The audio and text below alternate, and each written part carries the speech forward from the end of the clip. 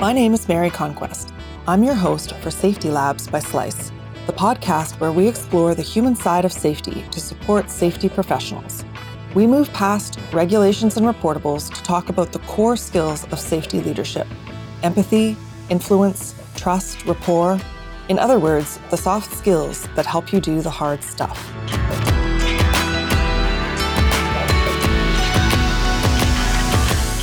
Hi there, welcome to Safety Labs by Slice.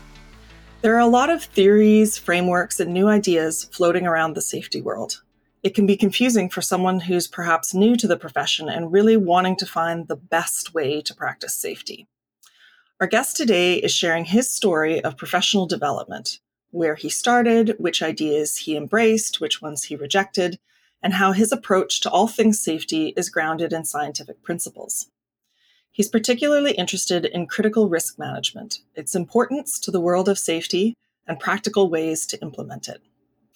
Josh Bryant is the General Manager of People, Risk, and Sustainability for Mitchell Services Australian drilling operations. Mitchell operates in surface and underground mining operations and in remote environments, helping clients discover critical minerals. Josh began his career as a geologist and has since moved into senior management for technical and safety concerns. In his 7 years at Mitchell Services, Josh has led team delivery of safety, training, risk management, and operational learning. He's implemented a human and organizational performance framework and created an award-winning critical risk management system. These and other improvements have developed Mitchell Services into Australia's leading exploration drilling company. Josh is currently surviving raising 2 teenagers, Lachlan and Zoe, with his wife Sally, and he joins us today from Brisbane. Welcome. Yeah, thanks very much, Mary. Surviving is absolutely the operative word there. They love what I do. They love the passion that I've got for it, but they will jump in the car when I pick them up from school and go, "Why are you listening to like a podcast on safety? Like, what's this Safety Labs? Why are you listening to a podcast on fatalities? Why are you listening to an audio book on human and organizational performance, Dad? Like, get a life." So yeah, I'm not surviving, but they are brilliant kids. Yeah, of course. So in order to understand your approach to safety, I think that it makes sense to go through the chronology of how different ideas affected your practice as a safety professional. Yeah. When you began in safety, you say that safety to you was at the time about campaigns and you had sort of a mindset of fixing the workers. Can you tell me a bit about that starting point for you? Yeah, so again, career was a geologist and technical management of people, particularly contractor management. So I was actually looking after drillers, which is who I work for now. So I think I'm paying for past sins. But it was always around what did the person do wrong? How can we fix the person? It was always like, how can we almost like bulletproof the procedure? Let's put another line in. Let's pull all the people in. So if we had an incident involving one person, let's pull 120 workers in and almost like retrain them. What about the 119 who did nothing wrong and didn't really understand what happened with the event? So my personal view was always, yep, something's happened, try and understand it, but it's got to be the person who's done something wrong. Moving sort of changed my view when I stumbled across safety differently. So I know there's many schools of thought and it's been out for a while, but I was first introduced to it by a gentleman called Daniel Hammerdell and Sidney Decker himself.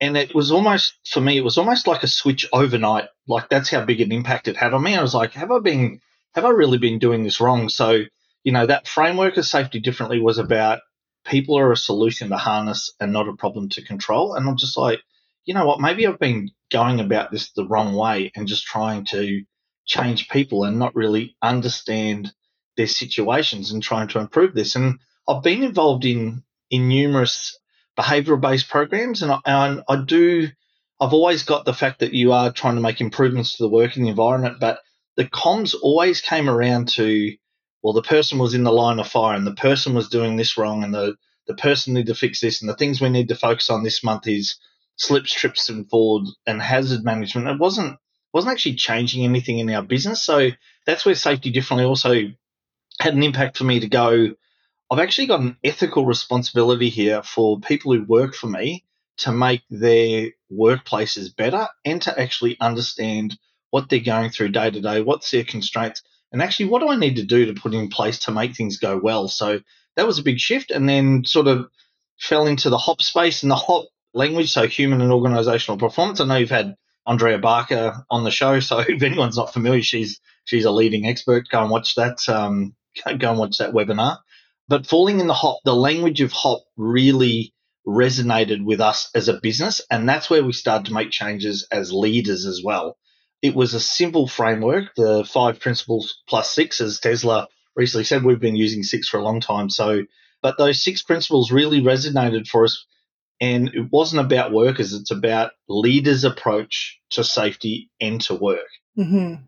Okay, so Mitchell Services is a contractor, and so there are a couple different levels of safety oversight depending on whether your current client is a giant multinational or a small operation. So in your early days, before you had encountered Safety Differently or HOP or made any of those changes, how did that affect your critical risk management? Yeah, good question, Mary. I guess I'll frame it this way, that one of our operations managers originally said to me when I joined Mitchell Services that we're only as good as our clients. And like that actually scared me. So what that said to me is that we were relying on the systems that our clients had in order to be safe. From a regulatory perspective, some of the mining areas that we work in are quite prescriptive about safety management systems and who you operate under. But for us, the critical risk systems or the safety management systems didn't really focus on the drilling operations that I was responsible for and ensuring that the controls that we had in place or that we needed to have in place were in place. So their systems would verify quite generic stuff or related to their mining activities, but not actually to our drilling activities. And what we found is, like the example that you said, is like working with those higher tier level 1 miners, a lot of money, a lot of resources, large systems embedded.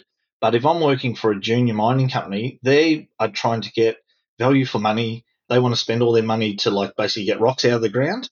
So they're relying on me and my systems to ensure that my people are safe. So that created it was almost like a wake up moment for us to go, you know what, like we actually can't rely on clients to keep us safe. We need to really look in our own backyard and make sure that we've got these critical controls in place so that, you know, we know that our workers are protected, and we actually can understand then what are the controls that they need and they rely on to be in place for them to have continuous and safe operations. Okay, so we've talked a little bit about Safety Differently, but again, one of the things I think is important to your story is that you have a background as a geologist. That has an important impact on your approach to safety. I think I'd like you to talk a little bit for you about what the connection between science, your scientific background, and safety practice is for you. How does your scientific background affect it? Yeah, Mary, for me, and hopefully I don't offend anyone, but what I found is, as a geologist, you always were always researching, you were always trying to find the latest things that were coming out. How are people doing different studies at different deposits? Can be overseas. What systems are they putting in? And it was always like just trying to learn, like reading more on papers about how people are doing alteration studies or how they're doing geological modeling. So, and then you would try and embed that back into your own geology practices to go, well, you know, let's try and get better here. I don't see it in safety. I don't see a lot of it. Like it's almost like when a safety professional was coming to a site, the way that safety is done at that site is the way it's done. So who am I to challenge that? Who am I to really do it? Like I just need to know the systems and just make sure like they're almost like stronger. So from my geology and I guess science background, like that's where I've actually done a little bit more exploration coming into the safety space. So that's actually made me like want to read more and understand more and actually try these concepts. So I've seen LinkedIn posts and it's like, there's no science behind it. It's like, well, come out and have a look at the difference in the interactions and what the focus is on a business that Mitchell Services has done as a result of learning about these practices and trying to apply them in a practical way. It's made a massive difference on our business. And I've actually seen articles that go, well, hasn't made that big a difference because, you know, your public TRIF results haven't really changed. Well, that's crap. Come in and have a look. Come and lift up the carpet and you'll actually see it's made a dramatic difference to our business in terms of understanding work, and particularly improving our critical risk management. Yeah, well, I think that's what's interesting about you is that not everyone subscribes to, one point of view or one theory or another, but you've sort of used this experimentation model to say, okay, when you encountered safety differently, that was something new, and let's try that. And so just sort of a very experimental meshing of learning about new theory, but also putting it into practice. Yeah. So we were campaigns and we were having a number. Everyone thinks everyone gets injured at Christmas because their mind turns off the job. So, the challenge the board put to us is like, we need a campaign to get, people thinking about work. And we're just like, well, this is just absolute crap because it's not sustainable. It's not going to work. So when we were learning about these safety differently principles, the way we applied it, we used a theory by Don Ash called the 100 small things. Mm-hmm. So it's doing those 100 small things consistently with deliberate intent in order to make change. So it wasn't a wholesale, let's put up posters and, let's put badges on and let's change our shirts, etc.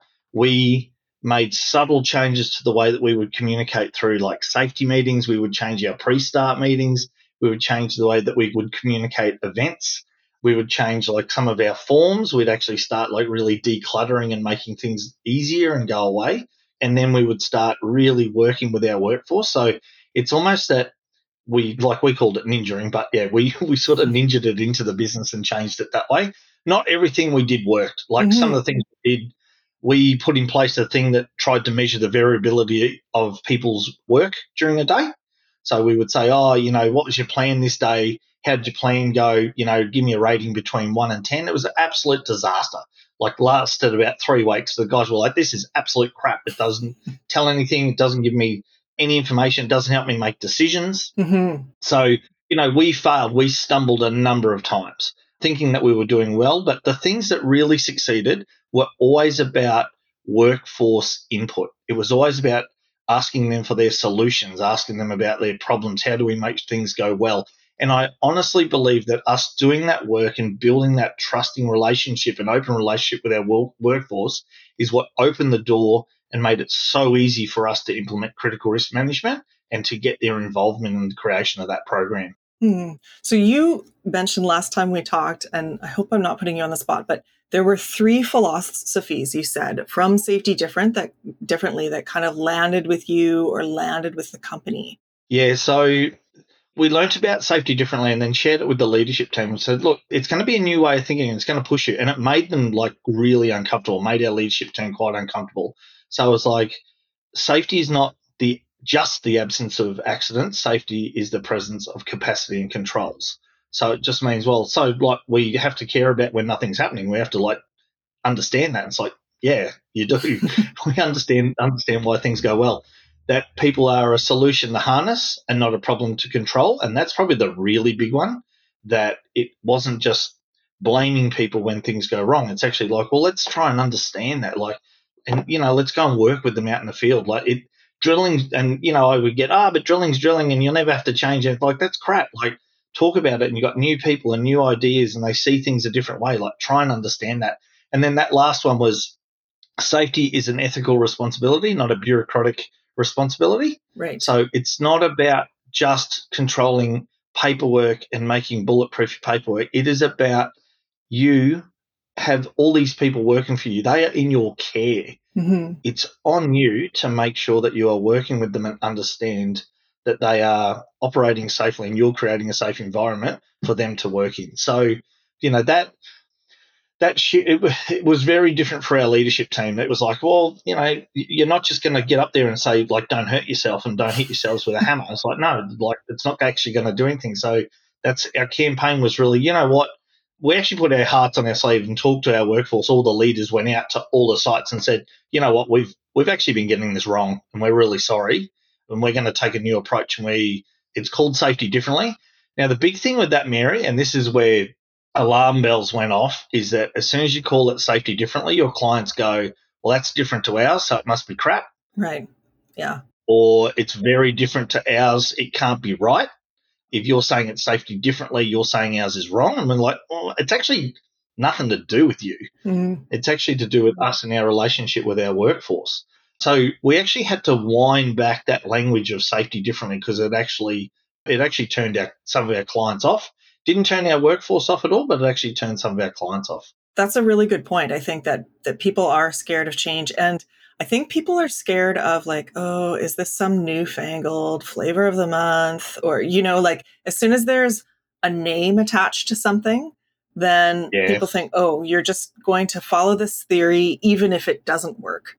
And you mentioned one thing that didn't work. Was there anything else that didn't work? And was it difficult to admit it when it didn't work and to move away and just say, let's reject this. It's not going to do it for us. Yeah, there's a couple of bits and pieces. So yeah, labeling it, like our original campaign was called like Home Stretch, and again, it was a campaign, but we never labeled. We never tried to we tried to add safety differently, like terminology in some of our documentation. We wound some of that back as well, just because clients were like, okay, what's this? So it was just getting too difficult to go, well, like, if you're not comfortable with it, so be it. And also we looked at our language of, okay, tell me about your work. What controls do you need what controls do you need in place to make sure that goes well? How do you know it's working? Is that enough? The thing is, well, we didn't actually understand the controls in the first place. So who are we to go, well, do you have the right controls in place for your work?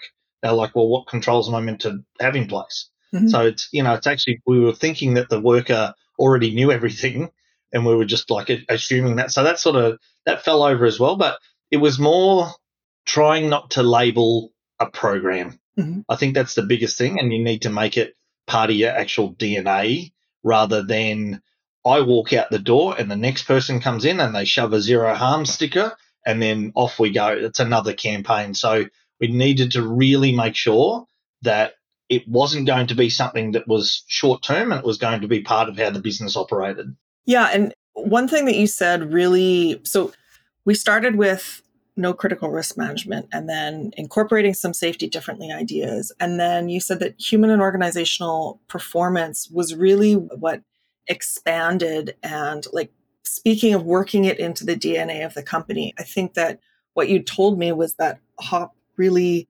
helped expand some of these improvements and ideas widely through the company. If I understood correctly what you said, that different places got really 100%. Involved. Yeah, so HOP is where the leaders really started to come on board within Mitchell Services. And I think it's because it was the simplicity of the language, but how powerful the principles actually are. And what I loved about it more than anything else is it's not an off-the-shelf solution. HOP's not let's go and get the HOP dictionary and go, okay, part one, go and do this. Yeah. It doesn't actually work like that, because I think what HOP forces you, what human and organization performance forces you to do is understand how your business operates. How does the business communicate? What does it make important? What do leaders make important? What does the workforce make important? And then for you to implement HOP, if you don't understand that, it's going to fall flat. And I think that's where some people, I guess, they stutter and they go, oh, HOP's great, but like where do I start? So we started with our leaders. It's always been about the leadership team and the supervisors. And if they can understand it and they can implement it, then we will have absolute success. I've had a couple of supervisors go, this HOP's great. Like, when are we going to roll it out to the workforce? And it's like, well, it's not actually designed for the workforce. It's actually designed for us as leaders to implement.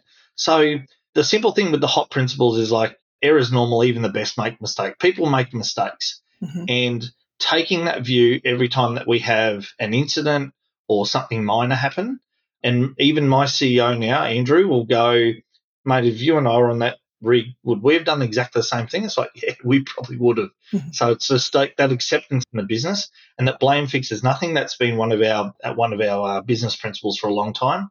Never openly criticise blame fixes nothing. That's been one of Mitchell Services' values. So that blame fixes nothing fit in really quick. The systems and context drive behaviour. People, I think, with this one think systems drive behaviour. Oh, it's my paperwork. It's how things are made difficult. It's actually context. It's like, what does the organisation make important? What messaging does the CEO give, and what does he make important? Or even careful, like, what books does he have in the background? Like, if he's doing a quick video, there's like a book that's all just about money, etc., then what type of message is that? It's creating that context. So also understand their work. How difficult is it to get equipment? How tricky is it? Do we give them the right planning, etc.? And then a big one's response matters. What do we do when things go wrong, and how do we handle bad news? Mm-hmm. This has probably been the biggest shift in mutual services, I reckon, in the last 2 years. How do we handle bad news? How do we handle events, and how do we respond? And it can be taken that if you don't suddenly go, what the hell's going on? You mustn't be a human being, but it must be hang on a minute, stop. What can we learn from this? Is the person all right? Let's move on as a business. And then the sixth principle for us is always controls save lives. So that's where our critical risk management actually came into play and interweave really closely in with HOP as well. You mentioned last time we spoke that one of the most important things you did involving HOP was to change the language you used to remove blame from the language. So how did you manage that? And you already talked a little bit about why it was critical, but practically speaking, how did you? How do we do it? Yeah. Freaking hard. That's how. So it's for you to put out a document, put out a notification on an event, watching that any language that you use in your communication doesn't actually blame an individual is quite difficult. And we have it's almost like a lot of peer support to can you please check this to make sure that there's no language of blame in this document, in this communication, etc. Can you please make sure that, we've got that right? And another thing with the blame side of things is investigations, almost opening investigations and learnings with that. Hang on a minute, if we blame this individual, we're not actually going to fix this. They might they might withhold information or not feel comfortable to tell us. So if we can remove that essence of blame and actually make it comfortable for them to speak and know that we just really want to learn first, that actually makes a better environment as well. So look, the blame language, it's human nature. It just is. Yeah. I recently attended a training course with Bob Edwards, who's he's a HOP guru, and he just said, it is human nature to blame. You are not going to get rid of it. Just know that the principle, though, is about blame won't fix anything. So you can learn and punish, or what is it? You can blame and punish, or you can learn and improve, but you can't do both. Right.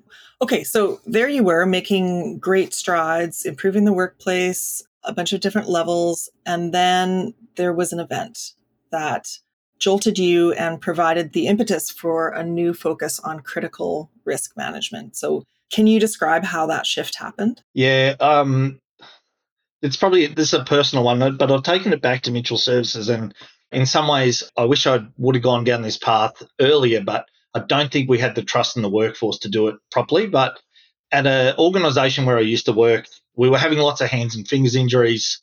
Hands and fingers were impacting the TRIF, and some were minor injuries, but they might need a stitch here and there, so that impacts your total recordable injury frequency rate, impacts the stats.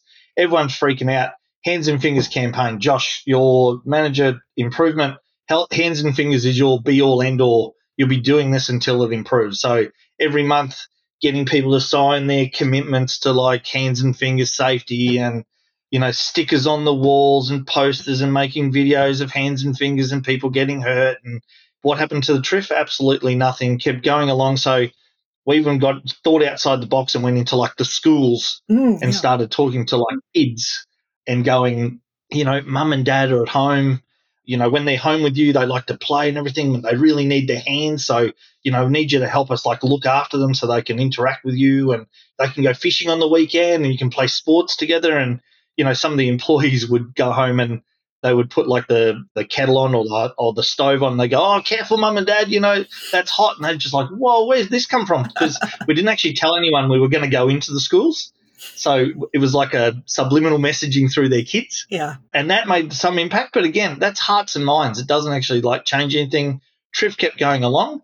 And then at the operation where I was, we had a fatality underground where Brian lost his life, and that impacted our community greatly. And I mean community in terms of the state, his family, the operation, the leadership team, and it actually changed the entire organisation. And suddenly hands and fingers didn't matter anymore because we didn't have critical risk management in control. So when I've joined Mutual Services, and again, weaving back to that story to go, we were relying on client systems. We were making sure that their critical risk management, we just worked under that. It just wasn't going to be enough. But for us to do what we did, we needed to have the trust of our workforce first. And that is what Safety Differently did, and that is what HOP has done. It's actually created a safer and more open, and I'm going to say it, psychologically safe environment where people can speak up, let us know their concerns, and we can work with them directly to make changes to our business. Mm-hmm. So for you, the Safety Differently and HOP kind of laid the groundwork. But you had also said that, generally speaking, you think a company needs to get critical risk management under control before moving into some newer ideas, which is the opposite way that you did. So is it a chicken and egg question? Does it matter? I've actually been challenged about this a couple of times, which has been cool. So we talk about Safety 1, Safety 2, Safety Differently, HOP, New View.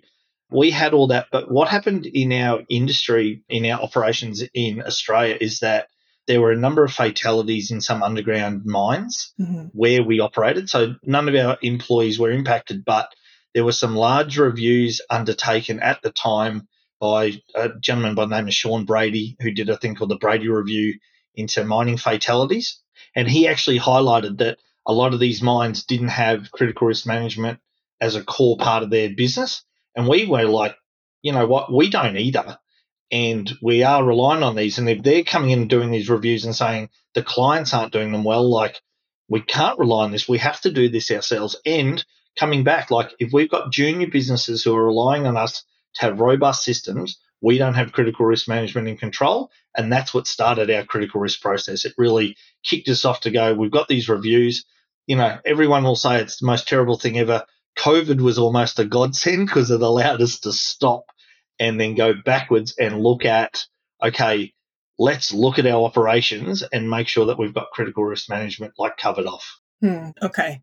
So do you think there's a right way to do it, or is it just get it done? I mean, sort of in an order of, do you know what I mean? Like you said, Safety Differently and HOP sort of laid the groundwork.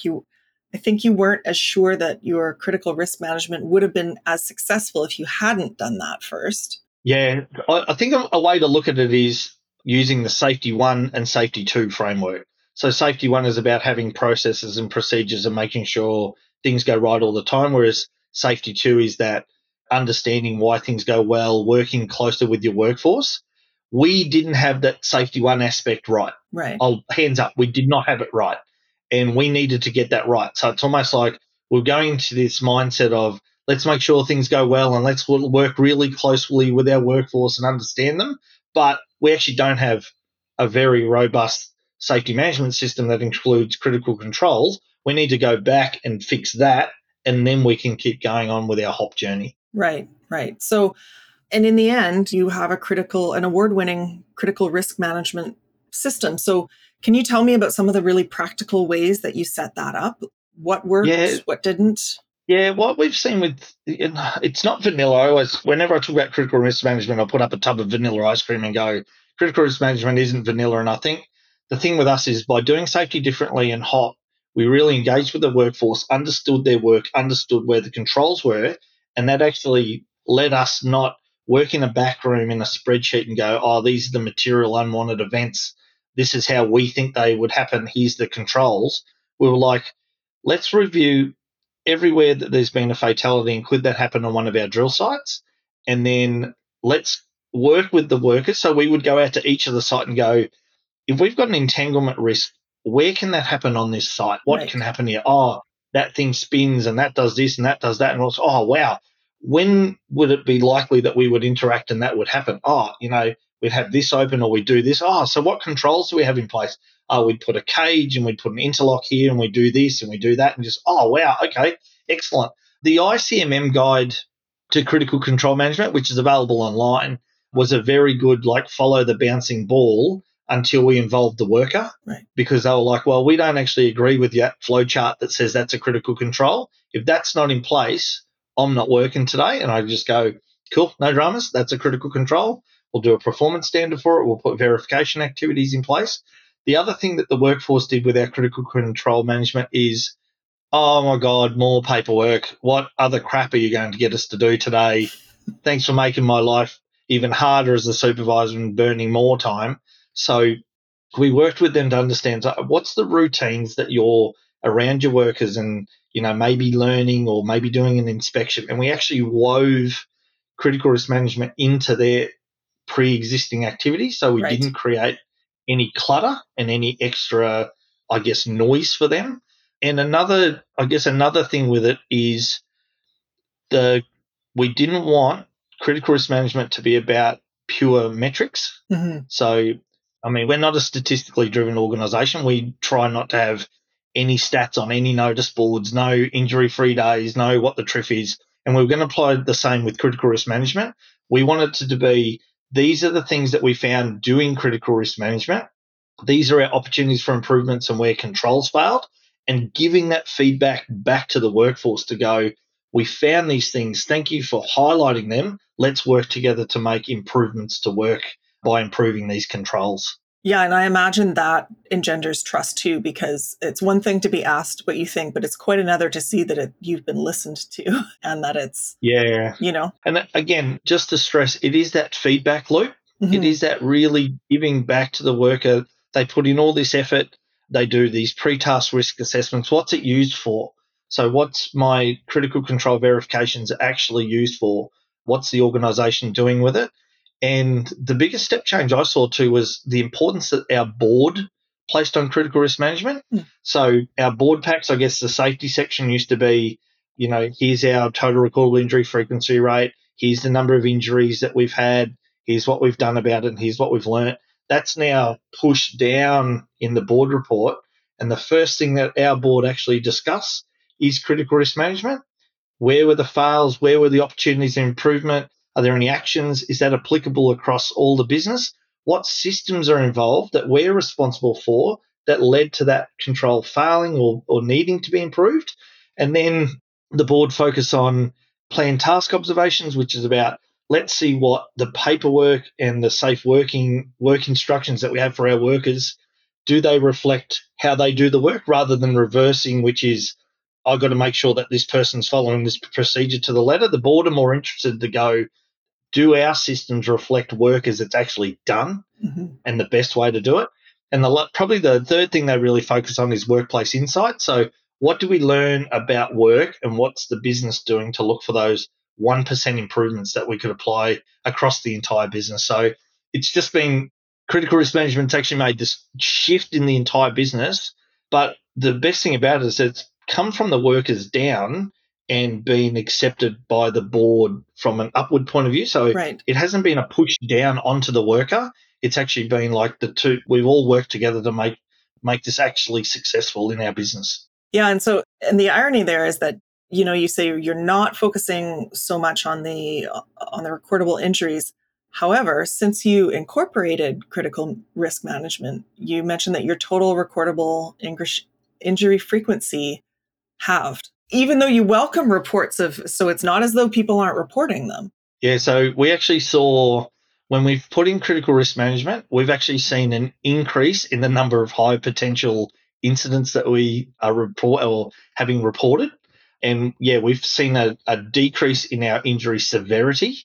And that's because critical risk management has improved work. So it's not about control and purely just making sure things are prevented.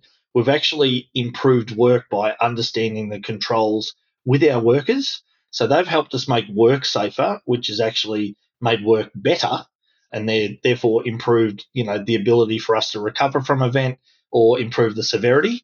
We don't share TRIF with our workforce. Mm-hmm. Half of them don't even know what it is. But it's one of those things where we didn't work to control the statistics. We worked to improve work. And, basically the statistics drop by themselves. Great. So you mentioned this a little bit early about safety as a profession, and that you had observed that some people train for safety, they get into an organization, and then they stop learning. So here's the quote that you said to me was, no, it's fine. We, as a profession, we need to push each other to learn more and share each other's ideas. See, that wasn't a difficult quote. So how well do you think that safety professionals already do that? And are there specific areas where you think the sharing could improve? Look, I think we do try. I think there could be more sharing of learnings from events. I think events are pretty kept in-house, and it's almost like you're trying to protect your company's reputation. Yeah. You're actually preventing learning. We've seen other industries like oil and gas have like open slather working together, all these companies working together and being very transparent in, how they classify an injury, sharing their learnings, etc. I think other companies and industries could do exactly the same thing, like really sharing those learnings. The ones that we normally see are from the regulator. So if there's been a high potential event or a fatality, we'll definitely hear about those. Mhm. But I'll go to another work site and they're focused on slip, trips, and falls. And then I'll go to this other site and they're focused on hands and fingers. And you just go like, what's going on? Why do you think you're having these things? Does your campaign actually change risk and does it change work? And if it does neither of those things, you are not going to see an improvement. Okay, so speaking of improving the safety profession. Okay. What, now this is more about the future. This is students. So what core human skills, this is the University of Josh question. I think you knew this was coming. How good. What core, human skills are the most important to develop in tomorrow's safety professionals while they're still training? So what soft skill courses would you add to a certificate or a diploma program that would be most helpful to the students' future careers? I don't know if it can be taught, but I would reach out and find a mentor who can guide you in developing curiosity, staying curious all the time and actually remaining humble. Don't thinking that you've got the answers and, you suddenly come onto a work site, but I've got a degree and this person doesn't, so I must be smarter than them.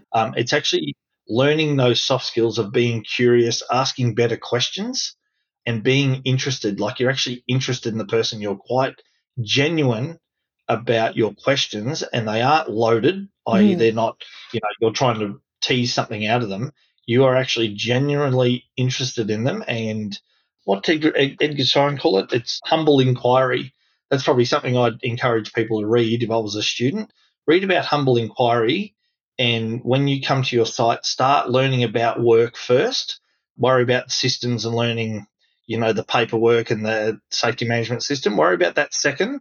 First thing you should do is go and be really interested in work and the work that people are doing at your workplace and what they make important, and see what you can do to maybe understand that and share that with the organization, or maybe remove some of their roadblocks. Yeah, it's a good question. Can these things be taught? But I do think, regardless of your answer, I think that they can be focused on. And if you have a mentor that's telling you this is where you need to focus, I think that is probably a great way to improve. Yeah. You knew this was coming too. If you could travel back in time and speak to yourself at the beginning of I'll say your safety career, not your whole career, but your safety career, and you could give yourself only one piece of advice, what would that be? Be open to new ideas, because you are exactly the same way as a scientist and as a geologist. So make sure that you are open to new ideas and new learning. There was a gentleman by the name of Ian Long, he's the one who first introduced me to the idea of safety differently. And it was, he's like all these books and everything. I was like, that's fascinating. And like, here I am criticizing people today to go, people don't read enough and they're not willing to look at things. I was exactly the same on day one as a safety professional, that someone said to me, you should read this book on understanding human error, Guide to Understanding Human Error. And I'm like, that's fascinating, reading all these books. Josh, listen to Ian. It'll start you on your pathway a lot sooner than you have. Yeah, that's a pretty common refrain, is opening minds and maybe having a little humility. Yeah, absolutely. So practically speaking, what are some resources if there are listeners who want to learn more about some of the things that you're talking about here? What are some of the books or websites you think that they should look into? Look, a good one for me was that Decker's book, the Field Guide to Understanding Human Error. Like, that's a really good start. I grabbed 3 of my favorites, right? And a little bit obscure, one of them. But Todd wrote a book on workplace fatalities, and it's probably not his most popular book, Todd Conklin's book. I don't know how many times I've read it cover to cover. I've listened to it in audiobooks. I cannot recommend it enough, because it really challenges you in terms of understanding critical risk and controls and that it's not all about prevention, but it's also about maintaining control and recovery. And it's a huge mind shift. It's a huge shift in your mindset when you're looking at critical risk management, that you can't just put these brick walls everywhere. So that's a really challenging one. Bob's Guide to Operational Learning, that's by Bob Edwards. That's quite a new one. It's so good because that's written by a humble human being who has the worker in mind and actually will set you up in terms of what's the initial questions and how do I do these things called learning teams? Like, what's that about? And the big thing that I got out of that book is start small. Like, you don't have to change the world tomorrow. Yeah. You can start small. And then the big one that changed it for my team is Todd's book, Pre-Accident Investigations. That was just an amazing shift, and it's easy language as well. So highly recommend that. In terms of resources, Safety Labs by Slice. Like, look at some of the guests you've had on. You had, Eliza and Mark and Kim Bancroft, and they're amazing human beings. So, Mary, we've got to a stage where we're a small group. Some are more interested in the safety science and learning about safety than others. Mm-hmm. So I'll actually put a link, and then I'll go, oh, by the way, if you couldn't be bothered listening to this, here's a quick summary. Right. And it usually entices them to go up. So highly recommend going back through episodes of Safety Labs by Slice, Pre-Accident Investigation podcast, the Safety Work podcast by Dave Proven. That's always another cracker. And then there's other ones like, Safety on Tap and Rebranding Safety. So, there's so much good resources out there. Just make the time. Like, look for those little snippets. Like, most of the time, I don't set aside part of my day and go, I'm going to listen to a webinar today. It is I've got a 15 to 20-minute commute to work. I'm going to listen to this bite of this webinar. And then I'll actually go to work and go, okay, that was cool. What can I apply with that? And that one morning, like, I was listening to a podcast, and Todd Conklin had a guest on, and they mentioned the word like failing safely. And I was like, that's really cool, like failing safely. And basically formed a meeting with the leadership team that morning and said, how's this term like failing safely? How does that land with you? And then we started exploring that. And that's part of our normal terminology now as well. So there's a lot of power in just listening to these bite sides of these webinars and podcasts as well. Yeah, I listen to podcasts when I walk the dog. So I'm doing two things at once. I'm learning and getting some exercise there. So where can our listeners find you on the web? Yeah, the best place is probably LinkedIn. I will usually reply. If you send me a message, I will reply. I usually accept connections as well.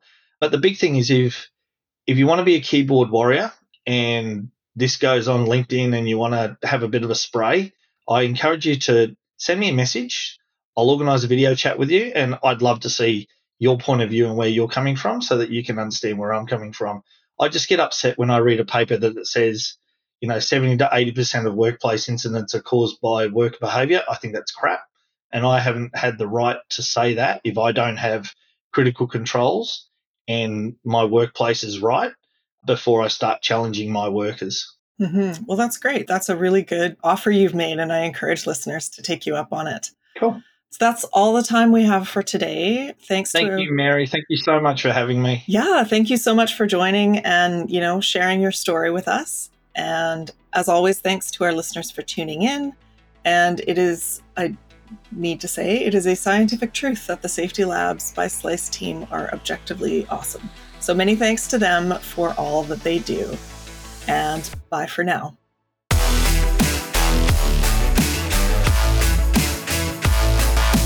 Safety Labs is created by Slice, the only safety knife on the market with a finger-friendly blade. Find us at sliceproducts.com.